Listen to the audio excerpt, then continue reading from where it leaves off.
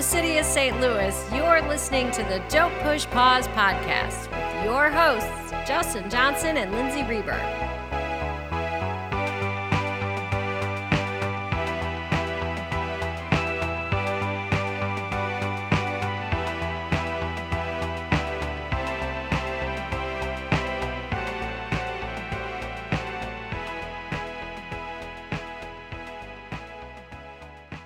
Welcome again to the podcast. Welcome back, everybody. How you doing, Lindsay? Oh, I'm doing okay. This pandemic thing's getting a little old, but I can tell you, watching this movie, I have been for this episode, has lifted my spirits right up. Yeah, this was really has been a great 2 weeks preparing for this episode. Like, what I really needed was like just a ton of Jim Carrey movies, and I did watch a ton of them. Yeah. It's really easy to get sucked in. The man is just a powerhouse of entertainment. And the movie we're talking about this week is Ace Ventura: Pet Detective. The one that started it all for Jim Carrey. Blew up his career. It seemed like the appropriate movie to discuss when discussing Jim Carrey, because it really is, like you said, the movie that kind of just like skyrocketed his career, and more specifically the year 1994, which we'll get into in this episode.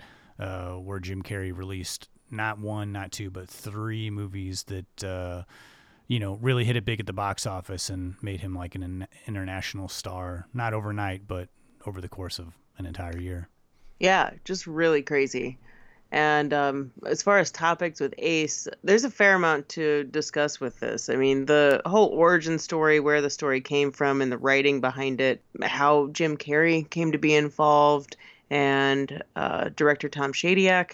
All of that is pretty fun to go into. I think there's a good discussion here talking about the director and just a director directing a comedy, because sometimes I think for comedies the direction can sometimes go like unnoticed or unappreciated. In this movie, Tom Shadyac had like he was a big part of the success of making the movie so funny, not just Jim Carrey. Oh yeah. Also, some cultural effects that happened after the fact. I'm sure that anyone that grew up with this knows what I'm talking about. There was definitely some controversy when the movie came out. If you remember the movie or if you're watching it in 2020, we can all agree that the ending or what leads up to the end of this movie comes off pretty offensive. So we'll talk a little bit about that. And then after our discussion on Ace, we'll get into our picks of the week. And because we're kind of like making this entire episode the 1994 year that Jim Carrey hit it big, we're going to stick with that theme for our picks of the week. And so I took Dumb and Dumber, which was the last movie of these three big movies that came out in Jim Carrey's career. And I took the one that came after Ace Ventura, which was The Mask. All of these movies I've watched multiple times in these 2 weeks, and I can say, man, they never get old. Any of them, like still today. Even with, some humor that doesn't really fly maybe the same way it did in 94, that was 94. A lot of things have changed, thankfully, in humor, but it still appeals to some, maybe, I think, nostalgic part of me that is still going to make me laugh. And of course, always we'll round things out with our Murray moment. And I'm very curious what you're going to do for this episode, because, we've got one of the biggest comedians of the 80s, going to be in somewhat related to one of the biggest comedians of the 90s. So I'm curious how you're going to work that in. Oh, man. I know. You never know. It could be something direct. It could be something completely indirect. I don't know. And I really do never know. Up to, we've been doing this for over 2 years now, and I still have no clue what you're going to say for the Murray moment until you say it into the microphone while we're recording the episode. I can honestly say that this Murray moment, like my head was like that little emoji of like the brain exploding when I found it. So, we'll see. But I also will say there were a few avenues that I could have taken with this Murray moment. It's all stuff for future, but it's landed on one. I always look forward to it. Good. Well, before we get into our first clip from Ace, which is going to be strange doing a clip from this movie because it's Jim Carrey's such a visual actor, but we'll see what I can find for clips. Can you give us a little bit of a lowdown on, who is Ace Ventura? What's this movie about? All right, so Ace Ventura: Pet Detective. When the mascot for the Miami Dolphins football team goes missing, an unorthodox private investigator specializing in pet detection is hired to solve the crime. After immersing himself in the case and the Dolphins quarterback is kidnapped, Ace Ventura finds himself in the middle of a very twisted tale of revenge. Makes the movie sound so exciting, like I know. outside of being a comedy. You know, I mean, this movie is so much more. It is really it's a mystery. It's a Yeah. detective story, but the comedy involved is unlike any other detective story. Yeah. Well, we'll go to our first clip from Ace Ventura: Pet Detective, and then we'll come back. We'll start talking about this Jim Carrey favorite of ours. Alrighty then. Roger Podacter didn't commit suicide. He was murdered. Well, that's a very entertaining story, but unfortunately, real detectives have to worry about that little thing called evidence. Uh-oh. I think I heard a toilet flush. Maybe somebody lost a turtle. Well, I guess I'm a little out of my league here. Einhorn, good work. Oh, there is just one more thing, Lieutenant. This woman is Roger Podacter's neighbor. She lives across the hall. She said she heard a scream. Is that right, ma'am? Right. And you said you had to open the balcony door when you keyed into the room? Yeah, that's true. You're certain you had to open this door? Yeah, I'm certain. What's the point, Ventura? Only this.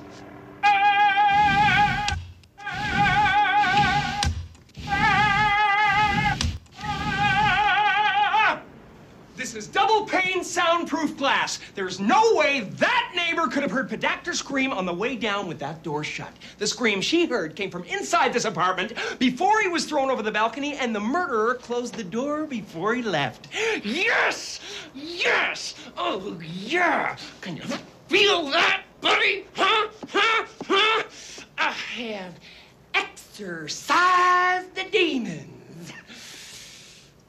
This house is clear. Losers? Get him out of here! Losers! Let's go, Ace. Losers. The herd. Now, though 1994 was just a universally big year for Jim Carrey and he became a household name, it's easy to forget that this wasn't just like an overnight thing. Jim Carrey had paid his dues for more than a decade on the comedy circuit as a stand-up comedian and had really been working toward this goal for quite some time. And I mean, he was, known to many people in the comedy world as a really funny stand-up comedian, had, worked many venues, had done even a lot of television and film. It wasn't just like this overnight thing that it seemed to be. No, it certainly wasn't. In fact, at age 15, his dad was encouraging Jim to do stand-up and pushed him to do this stand-up routine that they wrote together. And the first one didn't go over so well, and Jim got booed off stage. So he kind of, put it off for another 2 years. He just felt embarrassed and like he just couldn't do it anymore. It didn't stop him from being the jokester in his normal life and around his family and friends that he always was. But it wasn't until 17 when he gave it a go again. And it was just kind of immediate. He started off with his impressions and pretty much hit the ground running. And so all he needed was another jump start to get going. And at 17, the kid's taken off. And I think it was around 19 when, like 18, 19, when Rodney Dangerfield noticed him and was like, who's this kid? Are you kidding me? This kid's amazing. And picks him up to be his opener, which is just nuts for like a couple days on his comedy tour. So at 19, Jim Carrey moves to LA, and at this point, I think he's got about like 150 impressions under his belt, which is just nutty. Like how he'd been doing this all his life, but to me, 115 impressions is just crazy. So he soon after debuts on The Tonight Show, and in '83 lands a very, very short-lived a show called The Duck Factory. He's actually playing the straight character, not kind of like the overall comedian that we know today. And I think a lot of people that saw that, or friends that saw it, felt like he was underused and just wasn't, it wasn't playing to his strengths. So at this point, he's living in LA, and a struggling actor, struggling comedian, wants his parents to come live with him and gets him to move out to LA to stay with him, thinking that he's doing, he's coming up in the world. Soon after that happens, the Duck Factory gets canceled. He kind of sinks into a depression, and his mom gets sick, and he kind of refocuses his idea of being in LA and doing what he wants to do to auditioning and for movies, not necessarily hanging up his comedy spurs, but trying to make money, because now he's got his parents living with him. So he does land Once Bitten, which was a pick of the week for me many episodes ago. If you remember that movie, it's pretty close to my heart. So he lands Once Bitten. Also during this time, he's realizing that it's hard enough for him to continue on with what he's doing or trying to do, and trying to make money and trying to, get ahead. And so his parents actually go back to Canada, and I think that kind of crushed him a little bit that he wasn't able to make that happen. But it did give him more time to focus on auditioning. So after Once Bitten, I think you might be familiar with, or some people might be familiar with, Peggy Sue Got Married, that he did in '87 with Kathleen Turner and Nicolas Cage. A little bit later, he did the Deadpool it was a small role in the Deadpool with Clint Eastwood, and Clint Eastwood recognized him or wanted him in that movie because of Jim Carrey's impression that he'd been doing his entire life of him, which is just adorable.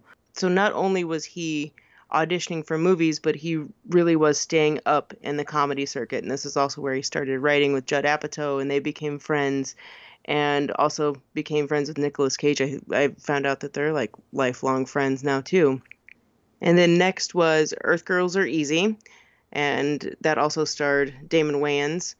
And Damon Wayans introduced Jim to his brother, Keenen Ivory Wayans, who was the creator behind In Living Color. And that kind of is where Jim's life forever changed. Like, he had made all of these movies and supporting roles, but In Living Color was, that show was right up his alley. Keenen Ivory Wayans was really trying to push the envelope, didn't really care what people thought, and wanted a token white guy for the show, and Jim Carrey couldn't have been more perfect for that show.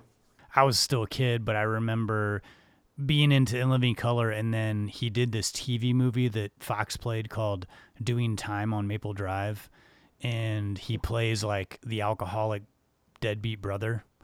Whoa. And I remember thinking like, whoa, this guy's like totally like, because I was thinking like, oh, it's got the guy from Living Color in it, and he just played like such a different character.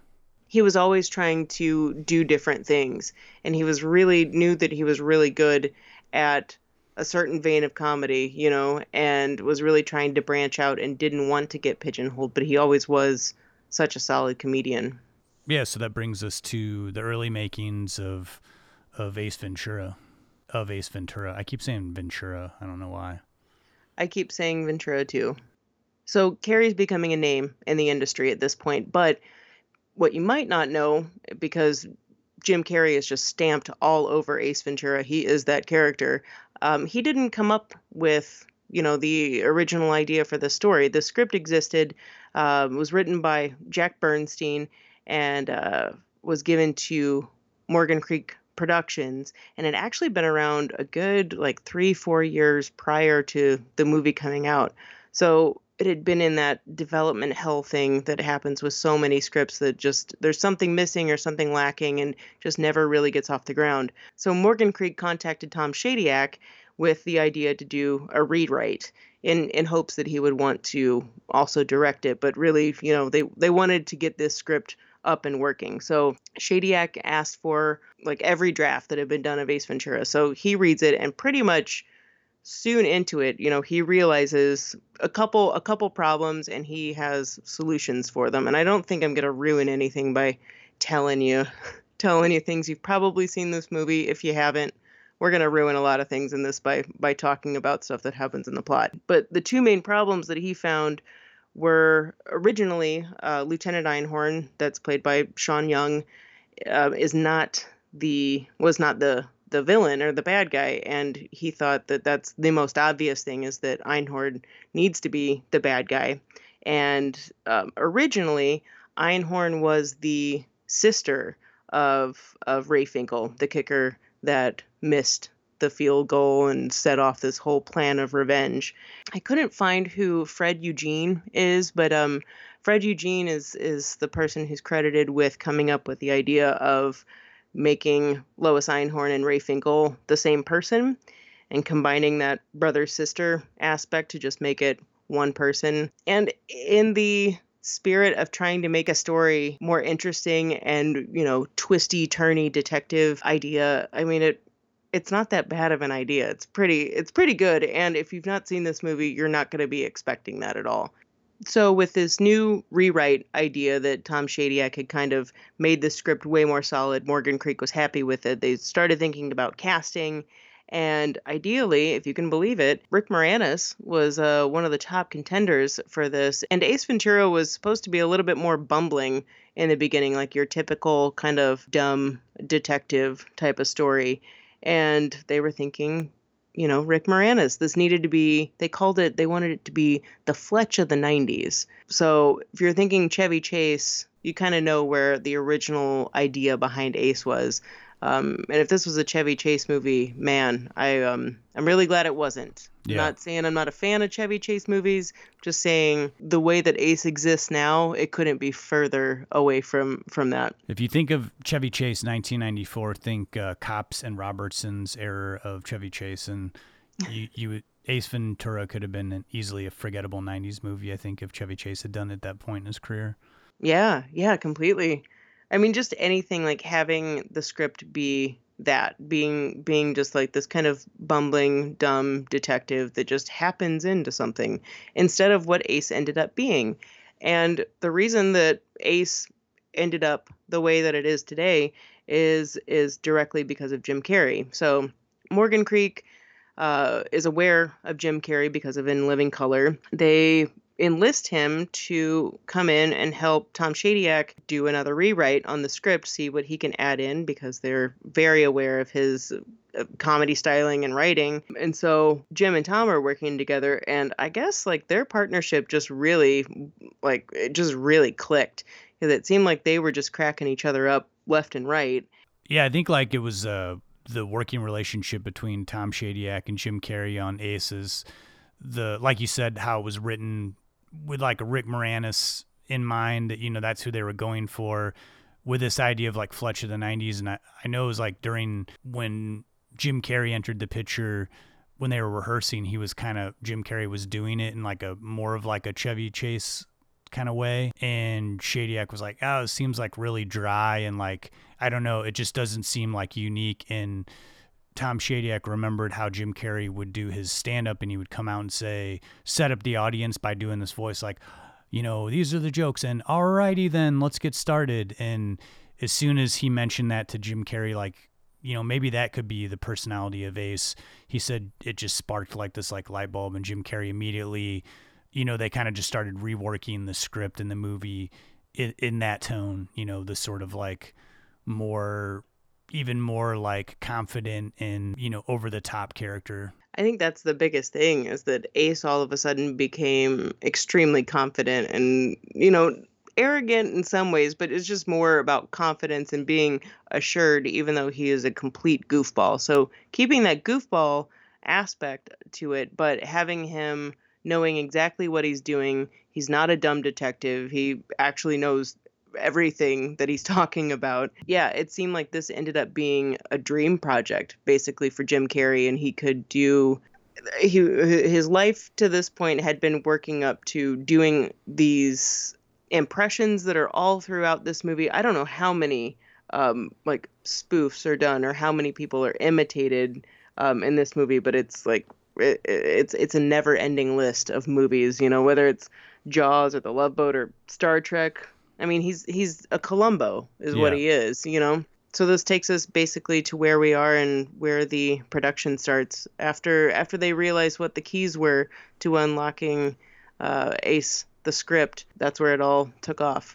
And this was definitely like a very tight shoot. I think it was something like, they did something like 2 months of shooting. They were moving really fast, and the budget certainly wasn't huge. I mean, it wasn't like low budget, but they, I think it was like the entire time, both Jim Carrey and Shadyac were like, this is just going to be the movie that like ends our career, because they thought it was funny, but it was just so different. And I even remember when this movie came out thinking like, man, this is just kind of like a different kind of style of comedy. It was really fresh, and I think, kind of hip for the time. And a lot of it's very juvenile and like played like gangbusters to like, kids my age.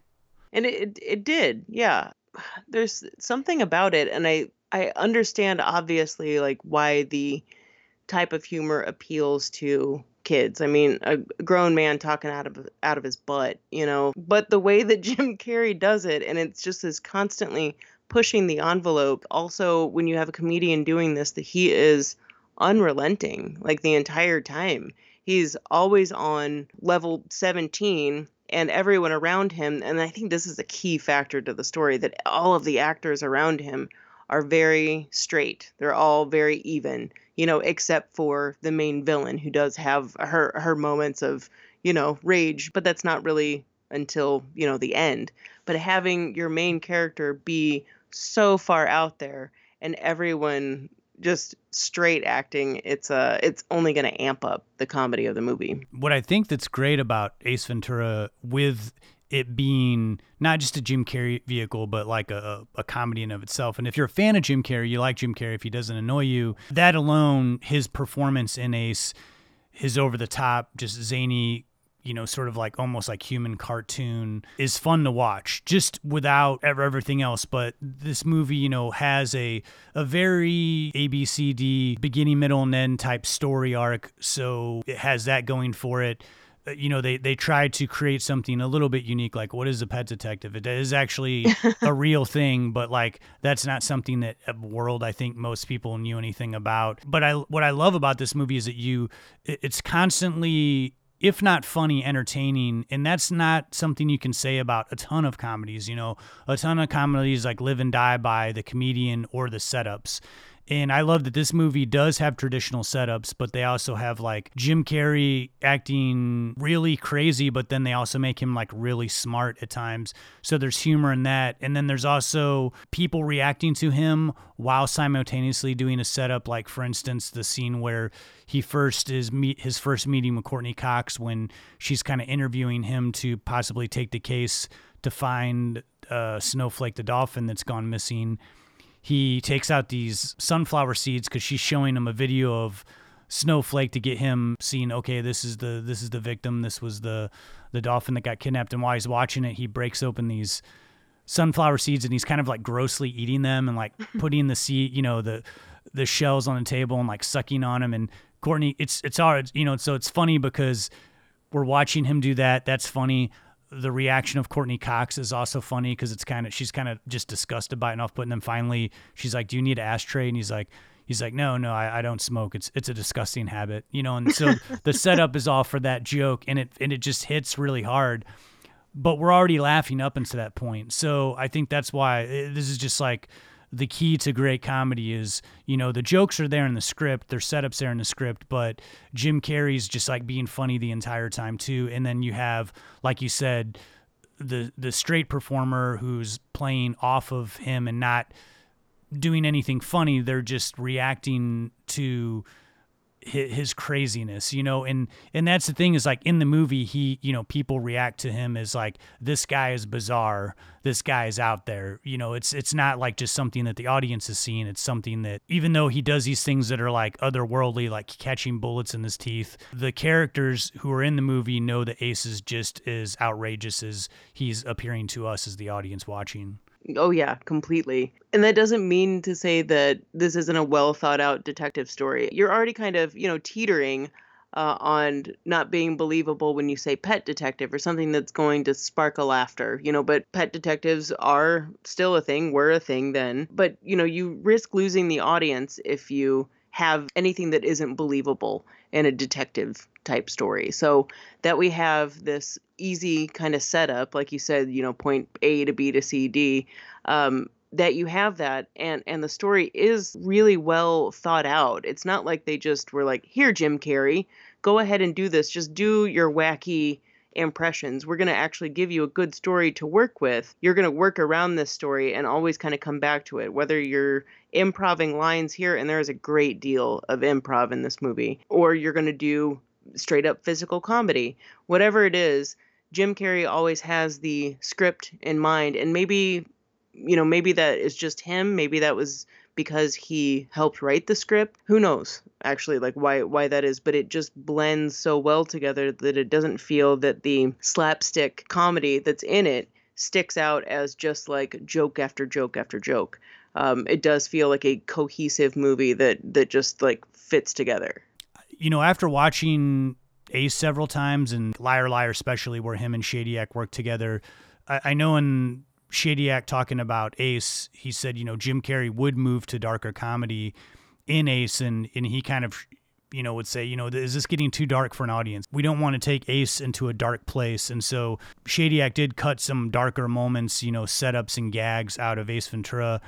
I do wonder, because Jim Carrey went so much darker later with The Cable Guy, and at that time, I don't know that someone could have told Jim Carrey, like, hey, we think you should do it this way. He's probably like, I'm getting paid $20 million. Let me just do what I do. Like, this movie's a Jim Carrey movie.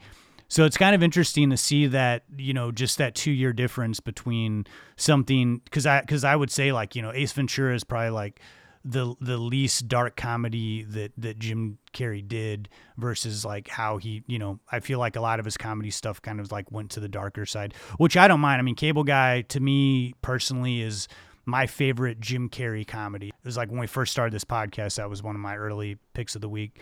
But I do appreciate also just the manic energy of Ace Ventura, and also how, it is a light comedy. He does lean towards characters that have some type of, they stick out. Their personality completely sticks out. And they have this idea that they're completely in control of their life or of themselves, even if they're a complete whack job. Whether it's Cable Guy or Ace Ventura, they're kind of different. They're variations of this character that seem like they're in control, and that are in control in a lot of ways, but they're also completely out there. The way his cadence and his voice style, it still seems really fresh to me. It's just like people weren't doing that, and the way he would like break up his words and like kind of do the pauses.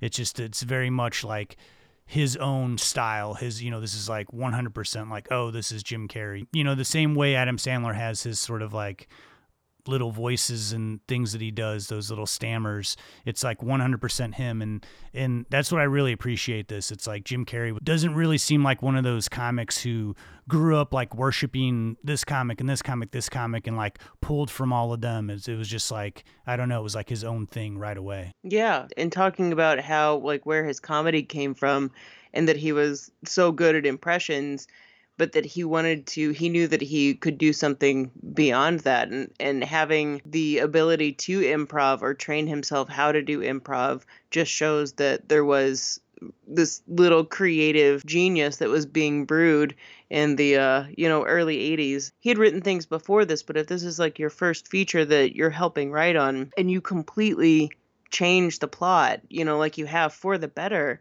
and it's not just making this movie all about yourself. I think the movie was always all about Ace, but when you're playing to your strengths and know how to take these eccentric antics and this absurdity, but meld it into a real story, I mean, that takes talent. And there are like a few times when there are some dark moments in Ace Ventura, and there are some real moments that Ace has as a character, where it's almost like he breaks character a little bit, maybe like 3 or 4 times. And it makes you feel like there's maybe something beneath that we don't really know about Ace. But if we were to go into that part of Ace, this would be a whole different style of movie. I like that we get these few sprinkles that show that of him, but I also appreciate that we don't go further into that because it would change the entire tone of the movie. And that's another thing I appreciate about a movie like this is that if you think about Ace in like realistic terms, it's like,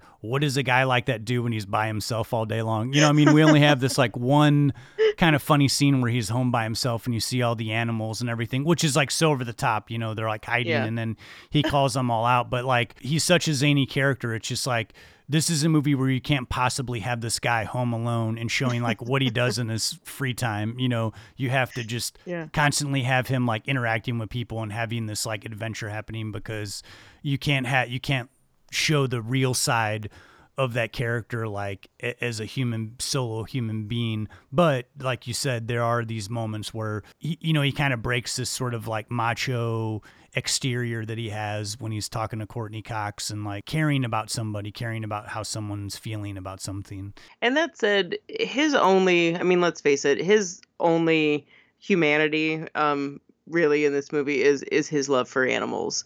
And although Stan, my dog, is always my test for this, watching this movie with Stan, he was actually fine. And it dawned on me, now watching Ace Ventura: When Nature Calls, Stan was not fine with that one. That's because the sequel has a lot more animals in it than the first one does. Now, the scenes where animals are in the original Ace Ventura, really, they're appropriate. It seems it keeps you remembering the fact that he is a pet detective because he's searching for this dolphin that you don't see, you know, so it is more of a detective story, and showing him in his home setting, especially when he's figuring out who the real killer is or who the mastermind behind the kidnapping is, that whole scene like makes me laugh like nothing else. But quick tidbit though, that scene that you brought up before where he calls all of his animals out and it turns into the, you know, St. Francis of Assisi, basically.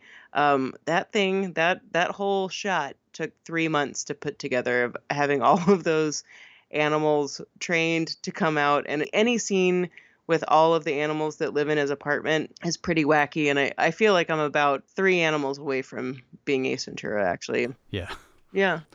Well, the last thing I kind of wanted to close on this before we go into the next clip is, you know, it was kind of wild to me to find out how unsure Jim Carrey was about how this movie was going to be perceived, even after, you know, they had completed it, made the cast laugh, you know, all agreed that it was a funny movie, had some test screenings that like played really well. Like kids were sneaking into the second, third screening, even though you're only supposed to watch a test screening once. That when the movie was premiering, Jim Carrey was like kind of, you know, his nerves were rattled and he just didn't know if people were going to respond to this as like actually funny. And it's wild for me to think that, but at the same time, I always, with comedy, it's like so subjective, you know, and I just like stuff that will make people fall over and laughter will just annoy the shit out of somebody else. So it's like, I can understand that him feeling that, but it's still wild to me that he was just so uncertain that people were going to think this was really funny.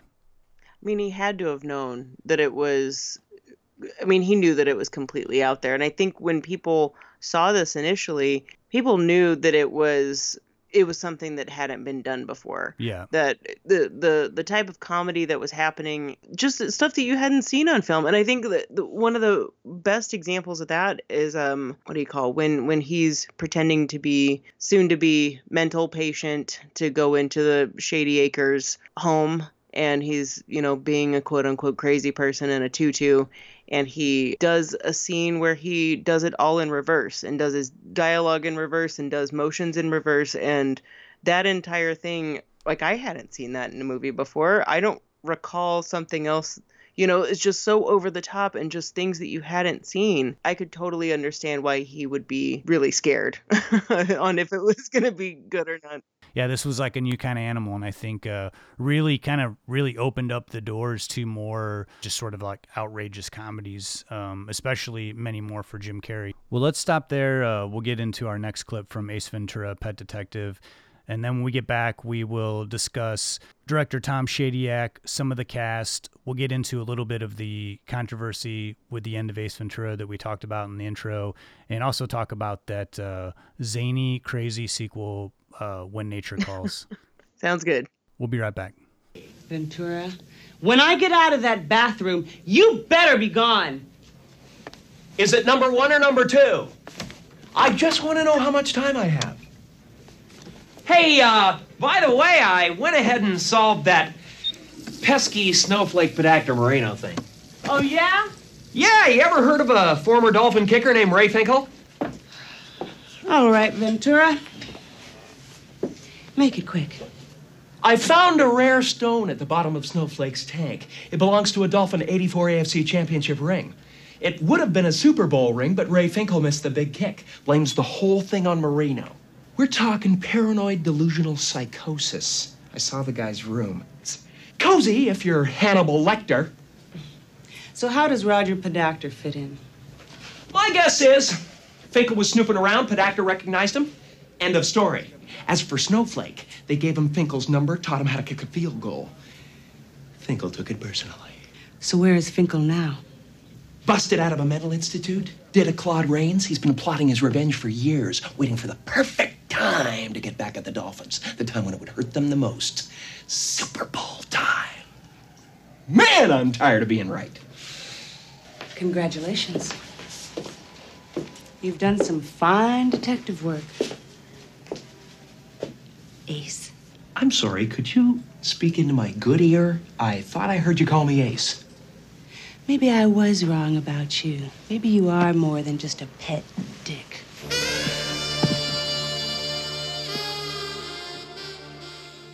So, Lindsay, you talked a lot about the early makings of Jim Carrey. So I'll talk a little bit about the Shadyac. That Shadyac, that Tom Shadyac director. It's like that. It's crazy that's a real name. But. Yeah. Tidbit for you Ace fans: the Shady Acres Mental Hospital in the film is Tom Shadyac's last name. Shady Acres. There's a nice little plug there, little Easter egg. Yeah, it's pretty cute. Listening to Tom Shadyac talk about Ace Ventura and just in general about life, he just seems like such an intelligent, well thought out guy. You know, much like Jim Carrey, he had been working for, nearly 10 years prior to the success of Ace Ventura. And just like Jim Carrey catapulted his career, Tom Shadyac said that it was really so hard for him. He wanted to be a director and it was so hard for him to get any kind of jobs. And he said something like within 2 days, he got an offer from every studio, something like 100 of the best comedy scripts that were available in Hollywood. And he certainly made a good choice. I mean, he, stuck working with Jim Carrey in Liar Liar and Bruce Almighty, but also right after the success of Ace Ventura, directed Eddie Murphy in the hit The Nutty Professor. But his early makings, were stemmed in comedy. He started in his early 20s as one of the youngest comedy writers for Bob Hope. Eventually went to college, got his master's degree from UCLA, and there he was, making short films already, had a hit short film. He took a stab at acting and bit parts here and there. And it was around this time, started becoming familiar with Jim Carrey through Jim Carrey's work with In Living Color. As he got, came across the Ace Ventura script and started working on the script, he, remembered Jim Carrey from In Living Color and thought that would be a good pairing.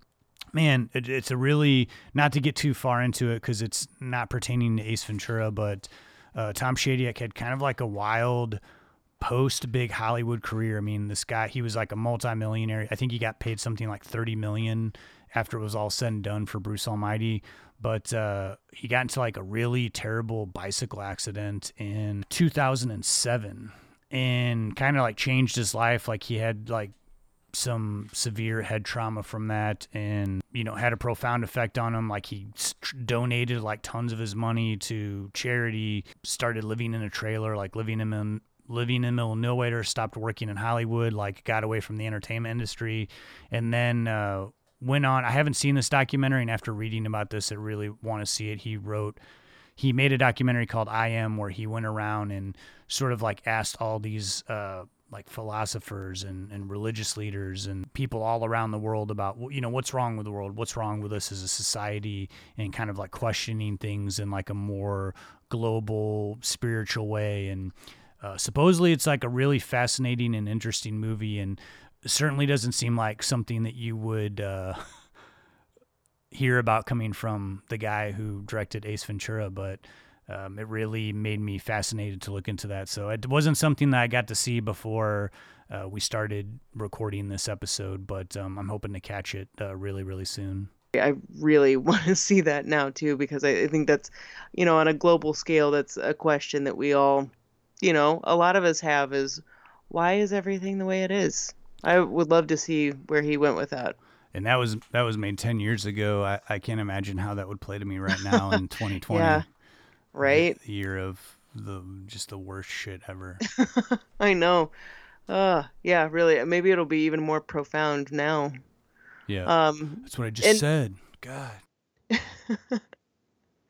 And even though Ace Ventura was Tom Shadyak's debut feature film, I really gotta say I love what he brought to the film, because it very much is coming from a writer's standpoint, or at least that's how it looks to me. Because if the director is the visual storyteller, it feels like it is very obvious and pointed that that's how he's telling the story. It's interesting to me too how he chose shots. Like, a lot of these shots in the movie are either extreme close-ups or medium shots. There's like nothing like really expansive. Not that a comedy really lends itself to being that anyway. How he sets up scenes and shoots it really seems like he is telling the story more than I've ever seen, like with a lot of comedies, I guess I should say. Yeah, and it's like, it seems too like Jim Carrey's such this spontaneous and like physical actor. I mean, I imagine it might be difficult to like, let's not shoot a bunch of coverage of this because he's not going to be able to do it the same, especially if it's all coming spontaneous. Like, better to capture him in a wide and then maybe, going for a couple close-ups for some reaction stuff or whatever, like back and forth. But, I think it's good that some of this stuff is shot more, as a wide, and we just see all of Jim Carrey, the weird angle of him and doing all the Star Trek mimicry. And yeah, I think that was a collaborative idea too, with that shot in particular. That was an idea that Jim Carrey had, and Shadyac was like, yeah, let's go with it. Their working relationship, I love that it worked so well because it's really obvious on screen. To do a comedy, it's just like to have that director and the comedian on the same page and say, we both agree that this is what we should do, and also to trust each other, because like, I said earlier with Ace, they did go for some Jim Carrey they had some darker bits in there that Jim Carrey was a big fan of. Like, there was a guy asking Ace for help and that he was gonna, shoot himself, and then Ace kind of like ignores him, and then later on in the background he's like says like shot himself in the head, and it's like there's blood everywhere, and Shadyac was like, this is too dark, we've got these background bits, but we're going into like dark territory. And for Jim Carrey to be like, okay, sure, and Shadyac was known to, he said that his director's cut of Ace Ventura was probably the only director's cut you'll ever find out there that's shorter than the theatrical release, because he was just like, I only want, I'm cutting on beats here. I'm going for what I think is the funniest, and everything else, like, we're just going to leave on the cutting room floor. And that's a director who is really working toward, I want this to be a functioning story, but I also want all the comedy to hit just right and not go too long and not reuse bits so many times that they're, they get stale. And yeah, I think that his working relationship with Jim Carrey like really produced some good comedy, and really knowing constantly keep these like comedic bits to keep hitting in the right places. I think he said his name was Shady Hack in the editing room. That's what he came to be called for his intense editing, that he would just be like, nope, that's going. And his reasoning for that was, you have this crazy out of this world humor with Ace Ventura, and you have these other jokes in between that are working, but that are kind of, mildly funny as compared to these constant, I mean, it's if you find this movie funny, you're pretty much laughing the whole time. And when you have the jokes that kind of work that are in there, it's going to play differently. So if you just have this always amped style of humor, the movie's going to be constantly funny and always on a upper level than if you were to bring the pace up and down. Yeah. So I got to respect his idea. And to be working around him on Ace Ventura, I mean, you've got to be able to keep a straight face. I know Courtney Cox had a problem keeping a straight face in her scenes with Jim Carrey.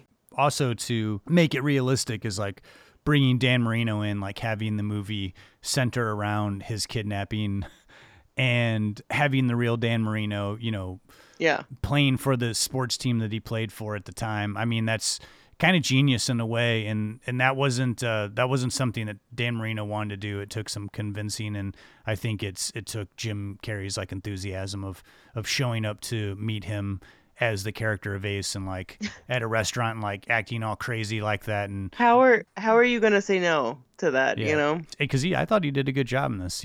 Just Yeah, he's totally fine, and there's so many jokes made at his expense too. I mean, one like the isotoners, Yeah. like he did an isotoners commercial, and they pull that out as something that, Ray Finkle had isotoner gloves as like one of his like revenge things, like that he was obsessed with Dan Marino, and just Ray Finkle's entire room that was plastered with die Dan die and all Yeah. of these like voodoo things that Dan Marino kind of got a kick out of it. And it's got to be kind of weird a little bit because you're playing yourself, and then the point of this movie is someone has a vendetta and wants to kill you.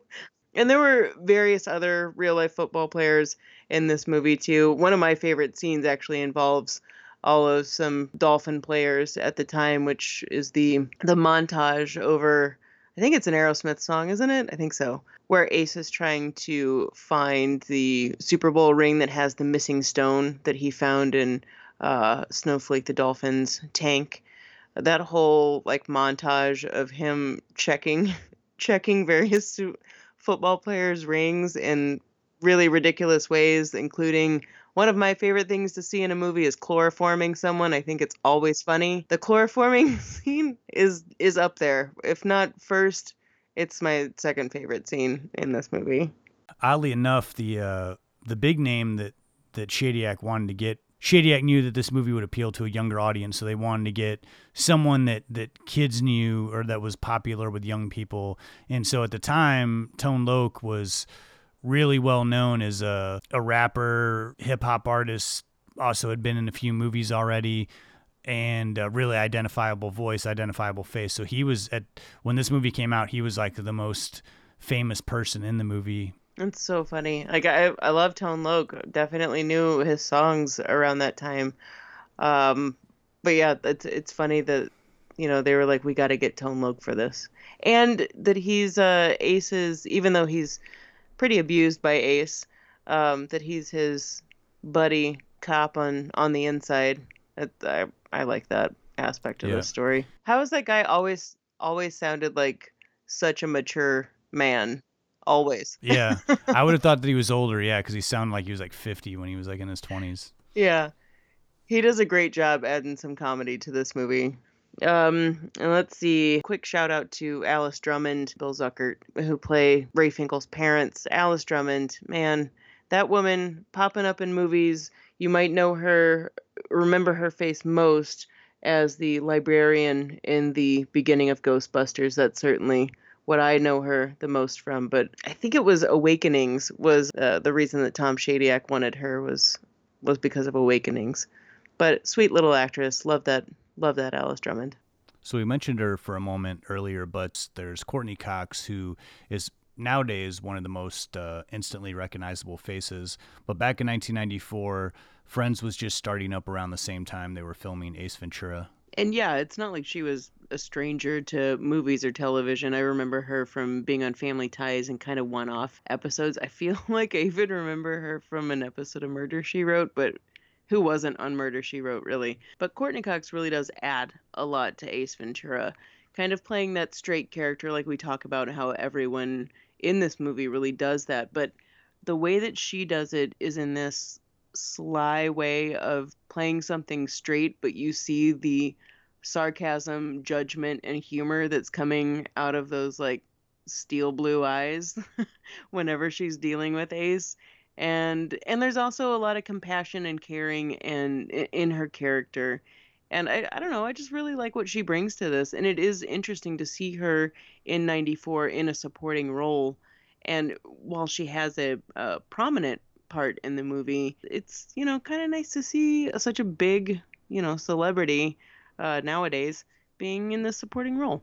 Yeah. And probably the most obvious to round out the cast is Sean Young, who plays the villain in this movie that is Lois Einhorn, and Ray Finkle, who's the same person. And fun little tidbit is that she was not the first pick for this role. I guess they auditioned a lot of people. I mean, this is a character that is, for the most part, playing a woman, but does have some scenes where, or not scenes, but is photographed as her former male self. And Sean Young was not the first pick, like I said, but Jim Carrey certainly fought for her. For some reason, was just very determined to have Sean Young in the movie. And I gotta say, that's pretty awesome. That is awesome. And Sean Young, for this part, did do a little bit of research in observing people that she said had lost touch with reality. And, you know, this kind of is going into the controversy, not controversy, but the offensiveness that can be understood when rewatching this movie 25 years. And even when it came out, it's not like it's all of a sudden offensive. It was offensive when it came out. But I think in, like, even just Sean Young saying she went to observe people that had lost touch with reality, that says to me that she's studying a character that is quote unquote crazy, right? This is the crazy person in the story. But it does, you know, go into some problematic areas with touching on homophobia and transphobia. I don't know. I've got a couple ideas on this. Justin, what do you think? I mean, you really can't defend anything. If someone finds something offensive, there's really no, like, defending that, you know? Agreed. But you can also look at a movie like Ace Ventura, and I also think like a movie like Blazing Saddles, and say, there's no doubt there's offensive stuff in these movies. But the humor at its core is not from a malicious place, you know, but people still laugh at things that are offensive. So it's always like, I think it's like a tough thing with comedy, you know, and especially as things age. And certainly when this movie came out, I mean, Jim Carrey and Shadyac were not oblivious to this. I mean, they knew that it was going to offend people. They didn't think it was malicious, but they said some people are going to find this offensive for sure. Knowing that and still doing it also says that your intention is not malicious. And when you deal with a movie like Ace Ventura that is so exaggerated and so over the top, and Ace is just he's a cartoon person. He's not a real person, you know? And when you have someone that's so fearless and catching bullets in their teeth and confident and macho and just he's not taking no for an answer type of guy, and then we have this extended scene of when he realizes that Lois Einhorn is Ray Finkle, you know, him making himself vomit in the toilet, plunging his face with a plunger. Like, it's not like a real thing. You're not going to plunge your face with a plunger. Just these, like, that is the thing that sends him over the edge. It's not all of these hair-raising situations that, you know, he's put himself in. The idea behind it was going for the ridiculousness of that, and it was almost making fun of Ace being homophobic more so than making fun of someone that was you know, that's of another gender, had transitioned. And I do have one little thing I was really trying to like hone in on, and thinking about this from way too serious of a standpoint that I really think you need to look at Ace Ventura. As many times I get the homophobic aspect. The trans thing was interesting to me because the more I thought about it, the more I realized that Lois Einhorn isn't trans. And I say that because, like, Ray Finkle, there's never any hint that we're given that, you know, in Ray Finkle's childhood, and we see his childhood home, he, you know, his true identity was always to or be of a more feminine persuasion. And this movie's not shy about hinting towards things. There's a banana and two apples on Einhorn's desk in one scene, you know, like we know what that's referencing or what that's foreshadowing. Yeah. So we could have planted, you know, dresses or something, you know, stereotypically feminine in Ray Finkle's childhood home, but that's not there. And when Ace, you know, unravels Einhorn's plan at the very end of the movie, I mean, he blatantly says Ray Finkle assumed the identity of this missing hiker, that Lois Einhorn joined the police force to exact revenge on Dan Marino, who, you know, she blamed for everything that had happened to her. So to me, if we're gonna be offended, I get the homophobia, I get it, but I think it's actually a little bit more offensive when it comes to like the idea of what a crazy person would do. Right. Not to say that someone wouldn't do that. I'm not gonna. It probably has happened before. Someone assuming the identity, but the idea that someone would for 20 years pose as someone of another gender, go into the police force all to get revenge on someone is just insane, and that's what we're also trying to demonstrate, that Ray Finkel does have a few screws loose, and we also see that through his mom, Alice Drummond, Yeah. who's not all, there with reality. So in thinking about Ace in way too, Right. and way too deep in what it should, and as far as it being offensive, I think that is kind of something to be observed when you go back and you're like, "Ooh, this is so cringeworthy." I'm not saying it's not cringeworthy. It is. If you're not familiar with this, this scene that we're talking about where Lois Einhorn is exposed and everyone on the police force and Dan Marino and everyone starts like scratching their tongue and like vomiting, and it's really exaggerated and over the top. The same thing, basically mimicking the same thing that Ace does to himself when he realizes this. But if you look closely, there's also a woman. There's also a police officer who's I did. and that, to me, that had me cracking up harder, because if she's reacting that way, that means that she's a lesbian and she's grossed out that she was kissing a man. And that, to me, like played on a whole other, it just meant to me that they're not trying to be malicious and being offensive. They're just going for completely ridiculous, and I'm not saying like be offended. I get it. I get why it is, but it would also be silly of us to not talk about a movie like this that does have so much merit to it, because of something like this that is included in it. Because if anything, in 1994, this was some type of visibility. Like LGBTQ people were not really anywhere. I mean, they were, but they were always the, killer, the crazy person, or the victim. And here, that is an example of that. So if anything, it's, Ace is, can be thrown in with this group, but it is interesting from a historical point of view to at least take note of that. Yeah, totally. Well, let's stop there. We'll come back for some final thoughts on Ace Ventura, but let's move on to our picks of the week, which all also came out of 94. It's just a crazy time, really, for Jim Carrey. He was, I think, during Ace, he was going through a divorce, and you're going through a divorce, and you're becoming soon to be one of the most famous people in the entire world. I just can't imagine that life. Well, you tackled the second film after Ace Ventura, and that was The Mask. What can you tell me about The Mask? So like Ace Ventura, upon this rewatch, I found myself knowing lines even before they happened. Apparently, I've really suppressed how much Jim Carrey influenced me as a 12-year-old. The Mask is truly wacky. It's a live-action Looney Tunes cartoon come to life. On the heels of Ace Ventura, kids were already primed to be into Jim Carrey, and The Mask offered up a toned-down, not too cringy adult humor and playfulness, but amped up the wacky factor while combining just enough actual narrative to keep parents interested.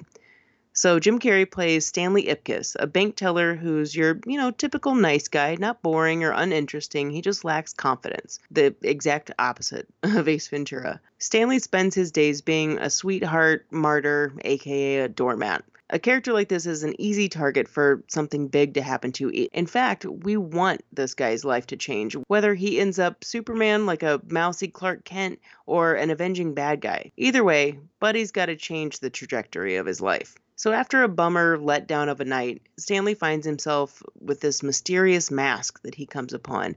He takes it home and puts it on, as any curious person would, and proceeds to be turned into the extreme version of himself, a lovesick wild man, quick-witted goofball who's got the upper hand in every situation. We fully understand the power of the mask once a small-time yet vicious criminal, Dorian, played by Peter Green, comes into possession of it and turns into the ultimate evil, even taking on a much more devilish appearance than when Stanley has on the mask. While this is a flashy comic book style zoot-suited fun adventure, there's no denying this movie is completely kind of weird.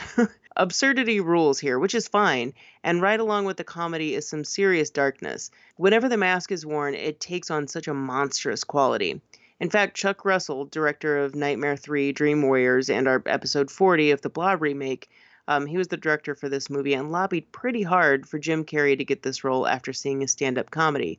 And Russell, in my mind, is the perfect guy to have at the helm of the mask. It's hard to believe that there was a time when superhero movies weren't box office guarantees, and The Mask was a gamble in 1994. The house that Freddy built, aka New Line Cinema, imagined this story to be a horror movie, but Chuck Russell felt that the violence in the original comic, The Mask, wasn't going to work with audiences at the time, and was a huge reason for the tone of this film being the way it is. Had this been a horror film, even with the same comedy, The Mask wouldn't have had the same charm as it does. You know, there's oddness, comical violence, gun violence, and semi-terrifying faces that are donned whenever Carrey or Green, sometimes, they look pretty frightening. The one-liners and animation and cartoony special effects, dance sequences, and songs balances it out in some way, and The Mask is just all over the place. It's chaotic, but Russell never loses control, and probably knew when to trust Carrey just to go with whatever was happening in the scene. And speaking of, Carrey's level of physicality in this movie is exhaustingly impressive. The man is able to have his body fully engaged while employing his emotional acting skills. The guy's always been a great actor, and it's part of the reason that roles like Ace and The Mask work. His believability in the midst of complete absurdity is 100% necessary for both of these movies. The Mask also marked the big screen debut of Cameron Diaz. She's captivating from moment one and works seamlessly well with Carrey. It's easy to see how she blew up in popularity immediately after this movie. Jim Doohan, who is the lead detective tracking The Mask, comedian Richard Jenny, plays Stanley's best friend. Amy Yazbek is a greedy reporter, and all of these supporting cast of characters really help add a colorful background over this entire movie. It's a rich and truly metaphorical, colorful world, but also it's a colorful movie. Just even their small roles add a lot to their limited time on screen. And dog lovers, I can't forget to tell you about Max the dog, who plays Stanley's pup Milo, the Jack Russell who sticks by his dad, breaks him out of jail, and may contribute to saving the day. And there is a lesson to be learned here. We all wear a metaphorical mask in different situations in life, but the confidence always resides within us in order to get through every difficult time.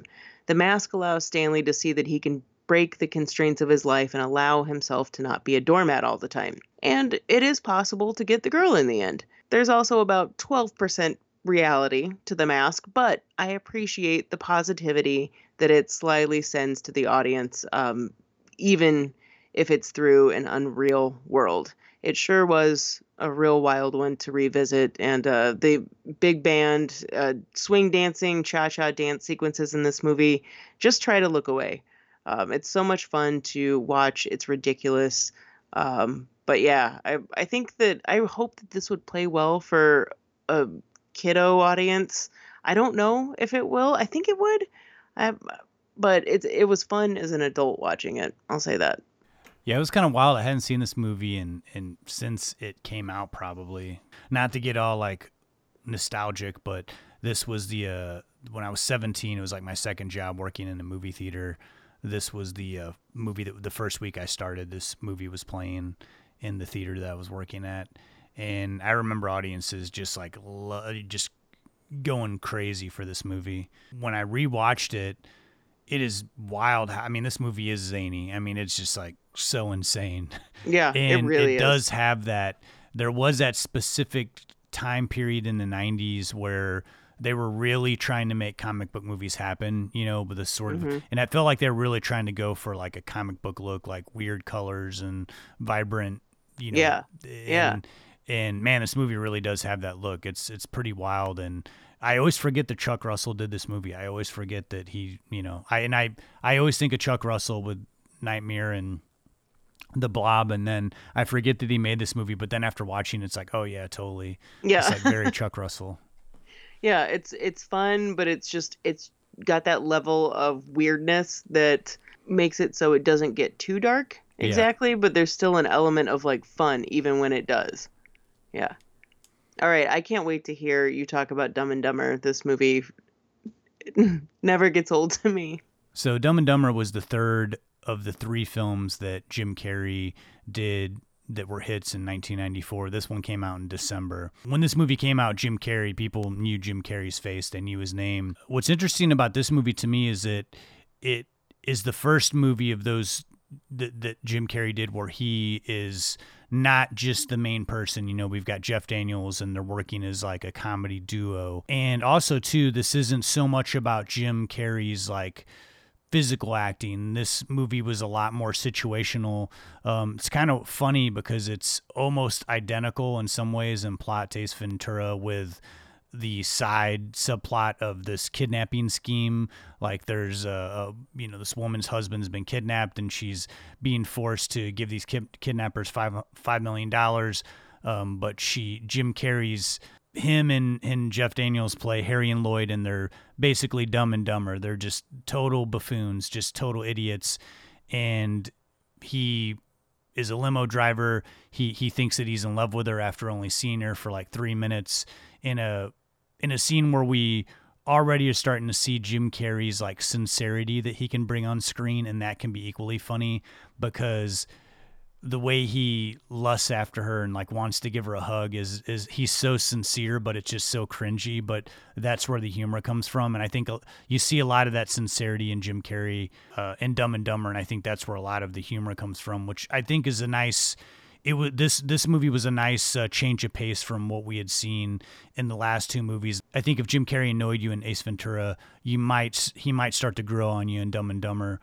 And though it's similar in Ace Ventura with the kidnapping, they kind of play those parts of the movie really goofy. They're not really done in like a real serious, realistic way, the way they are in Ace Ventura. And I think that's a lot to do with the Farley brothers. This was their first movie. They've gone on to make, so many big comedies that people know, even have gone on to win an Oscar. But this being their first movie, I think the non-stuff with Jim Carrey and Jeff Daniels is a little lacking. It's not as funny, and you're kind of, you're just trying to get through the story. But ultimately, this movie is them trying to track her down, and it's essentially a road movie, and it's a buddy comedy road movie. And that point in the movie, them traveling together and kind of getting on each other's nerves and having to trust each other, there's just one good comedy bit after another. And there's a lot of toilet humor, a lot of gross out humor that the Farleys are known for. And some of that is really funny. Some of it for me, not my favorite type of comedy. Those bits aren't as hilarious to me as a lot of the other gags that go on in the movie. One particular funny scene involves like a blind kid and a dead parakeet. It's just one of those movies that it kind of hits you scene after scene, and just the absurdity of how stupid these guys are. Them thinking their life sucks. One example, they come home and they just feel all defeated because they both got fired from their jobs from being idiots. And, they get home and, they want to get some beer, and, it's just like, it starts off like 2 scenes where 2 guys are like, oh man, this sucks, where our lives are going downhill. And, they get out of the car, and Jim Carrey's just like, there's no jobs in this town, period. And Jeff Daniels is like, yeah, if you want to work 40 hours a week, and then that's when it hits you, the humor hits you. You're just like, oh God, you're just kind of shaking your head, but laughing at the same time. Dumb and Dumber, I think, is a movie that still holds up. Certainly when you have a Farley Brothers movie, there is going to be things that are offensive, that were offensive then, they're offensive now.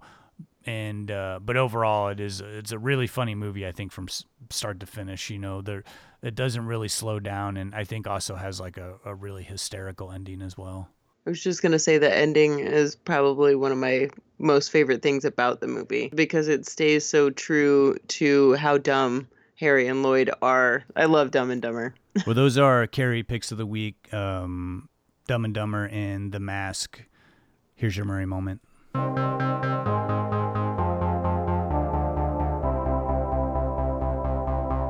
Chicks dig me because I rarely wear underwear, and when I do, it's usually something unusual. I think I need a root canal. I'm sure I need a long, slow root canal. You gonna come and shake my monkey tree again? Oh, what does that old queen know? She didn't even show. Hey, this is so scrumptious. Is this hand shucked? The flowing robes, the grace, all striking. That was fun.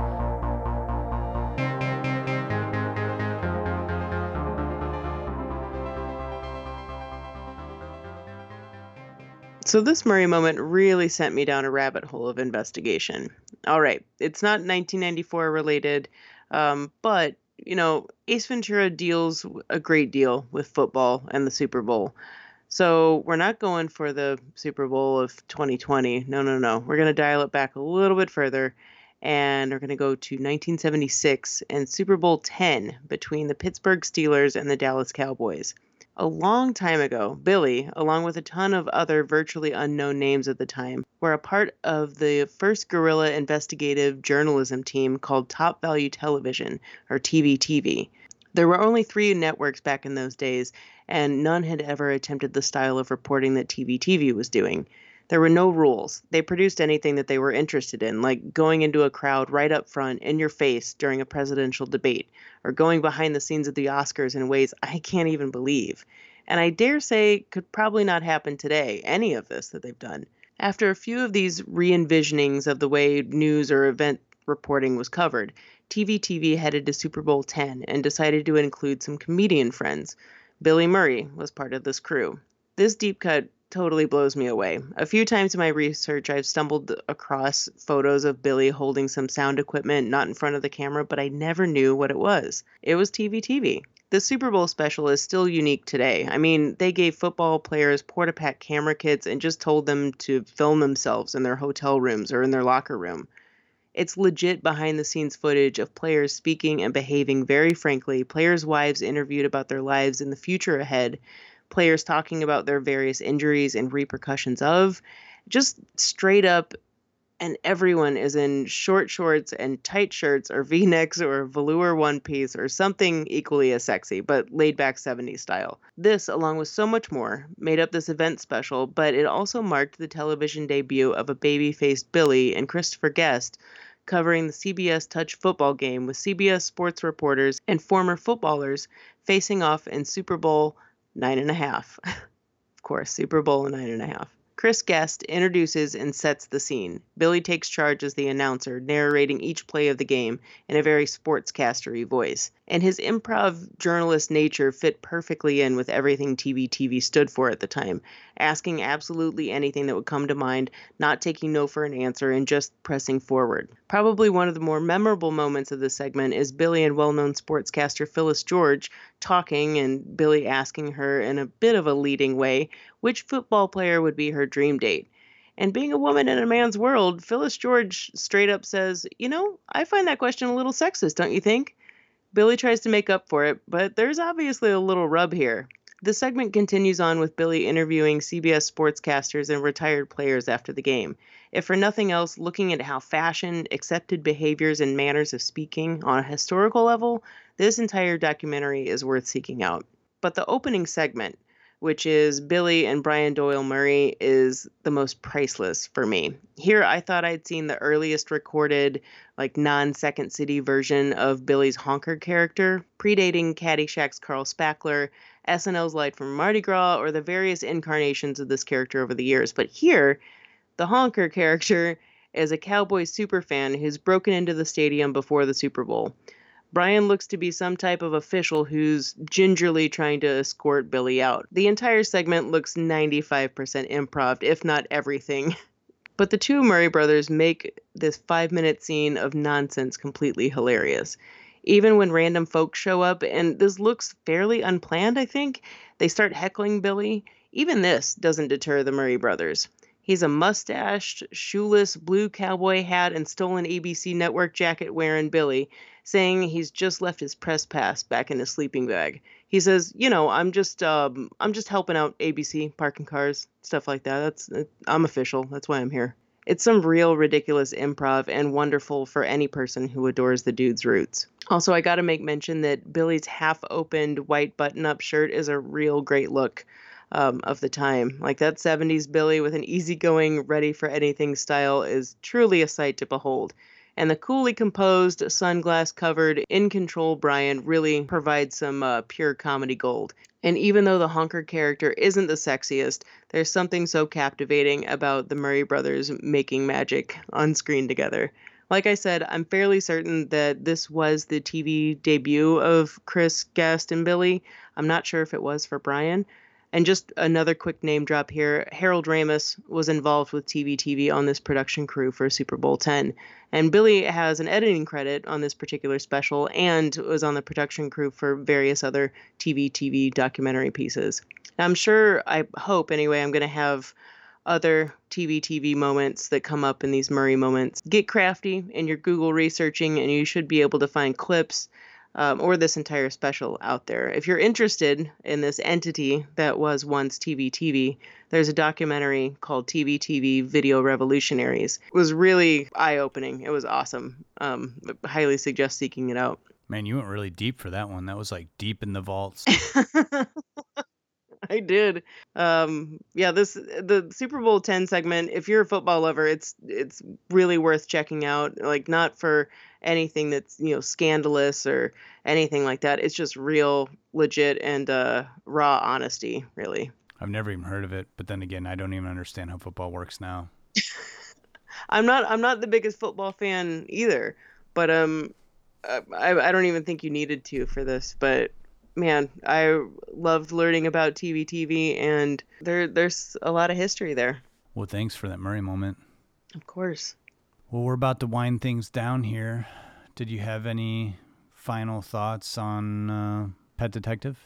Other than, I think it's worthy of noting how much of a cultural impact I think this movie had. Maybe it was just on kids of the day, but I know that my 12-year-old self, like I was trying to be a mini Jim Carrey. I was doing the lines, I was doing the scenes to an annoying degree, I'm sure, and not as well. I'm very positive. But there's so many quotes and so many moments, I feel like, from this scene that are still kind of lingering around in at least American lingo. Like, I mean, I don't know, where should I even start with this? Warning, assholes are closer than they appear. Like, how do you not, every time I look in my car and I see that in the mirror, like, I think of that scene. Or if I'm not back in 5 minutes, just wait longer. I've said that within the past, couple months. Yeah, didn't Shadyac say Jim Carrey had a knack for, he was trying to introduce things into vernacular. Like, he was... Yeah. He was really, and he said they didn't always stick, but he said that every kid was saying, alrighty then for, the next 3 years. Alrighty then is, I feel like people say that now, or when they do say it, they don't even know what it's from, unless they obviously intentionally do. But I have to say, he did a great job, and even the ones that didn't work that he was trying for doesn't even matter, because there were so many that came out of this movie that did work. Saddlebags. What about you? What's your final thought? My final thought, it's not so much, I guess it's my final thought because we're about to finish this episode, but I meant to mention it earlier when we were talking about Shadyac directing, and he used the same cinematographer for pretty much all his movies, who was Julio Macat, who prior to Ace Ventura had shot both of the Home Alone movies.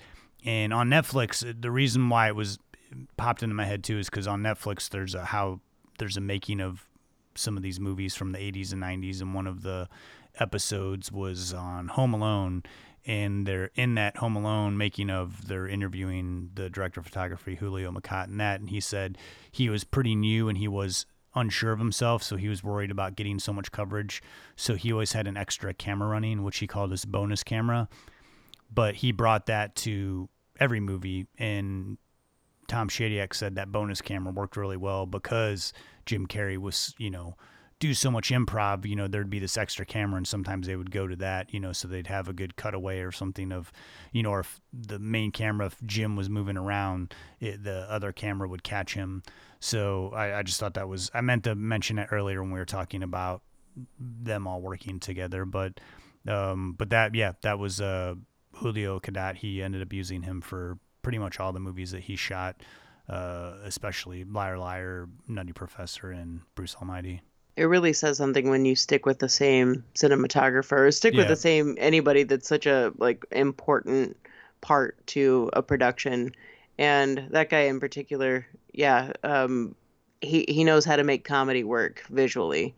Well, does that wrap it up on Ace, I guess? That wraps it up on Ace. You said in the beginning, this is really what I needed to turn my mood around, because, this pandemic has been going. There's just everything going on in the world. It was I needed 2 weeks of watching some Jim Carrey.